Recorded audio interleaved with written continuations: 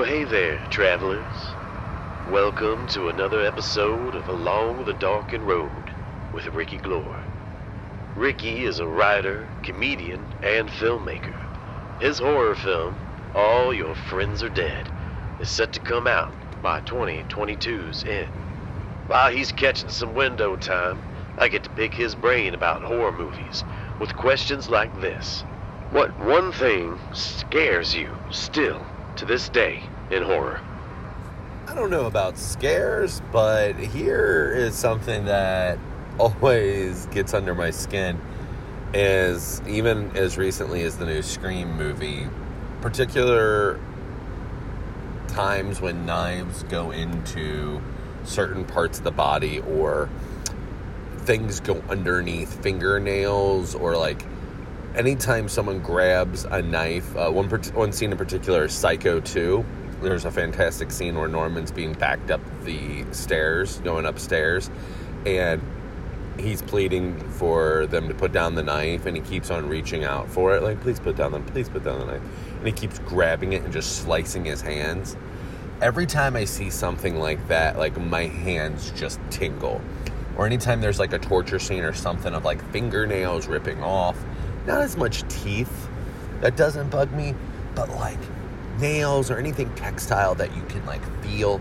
I've got a really weird like feeling thing of like, I can't fold laundry as soon as it's come out of the dryer. It's too fluffy. I get a weird like sensation in my fingertips that always freaks me out.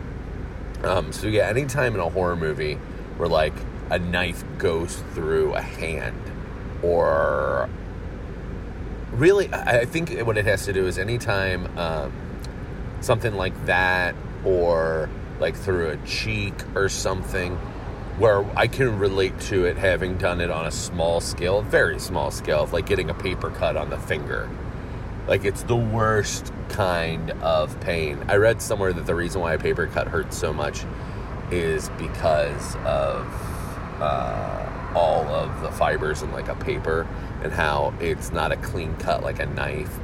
Like, there's a lot of different ridges in a piece of paper, so it like gets down. You'd have to look it up. I'm just paraphrasing a meme that I saw, and who knows if that's even true. But so like anytime someone's like hand gets cut, I'm like, oh, I felt that before. I know exactly what they're going through, which, I mean, I don't. And it's the same thing as like a knife through the cheek or the mouth or like the face or the lips or something, because I've bitten my cheek before, or I've like accidentally bit my tongue, or I've actually bit my lip. And so I'm like, those are terrible, unspeakable pains. I feel your pain, fictional character that I will never know what it's like to get a blade or a sharp object stabbed through my skin. Other things that still scare me in the horror movie genre today, I don't know. I don't really get scared. One of the last times that I got scared or was unnerved, because, you know, when you reach a certain age, you kind of have seen everything, and you're a little desensitized. I remember going and seeing the remake of, or the new version of House on Haunted Hill with Jeffrey Rush in 1999. Chris Kattan, Famke Janssen, Peter Gallagher, Taye Diggs, Ali Larter, I think. Did I name a majority of the cast there? And they're in the basement, and it was the first time that I'd ever seen a horror movie do something like this. And then I feel like soon after, every horror movie was doing this. There was something off in the distance in the dark, and you could kind of see it, and the character's like, what's that? Who's there? And like shines a flashlight, and as soon as they shine the flashlight, the thing at like rapid speed moved towards them, and then they cut away. I'm sure they had a little bit of a musical stinger for a jump scare, but it was the first time that I had seen something like that. And hell, I mean, then even commonly, there's that computer thing where you click something and it's like, "Rah!" and it like jumps in your face and scares you. So it's been done to death, but I feel like that was the last time that I was seeing a movie and something genuinely like, freaked me out. Besides that, I don't know if there's anything else that that scares me. Maybe makes me uneasy, but nothing that like truly terrifies me.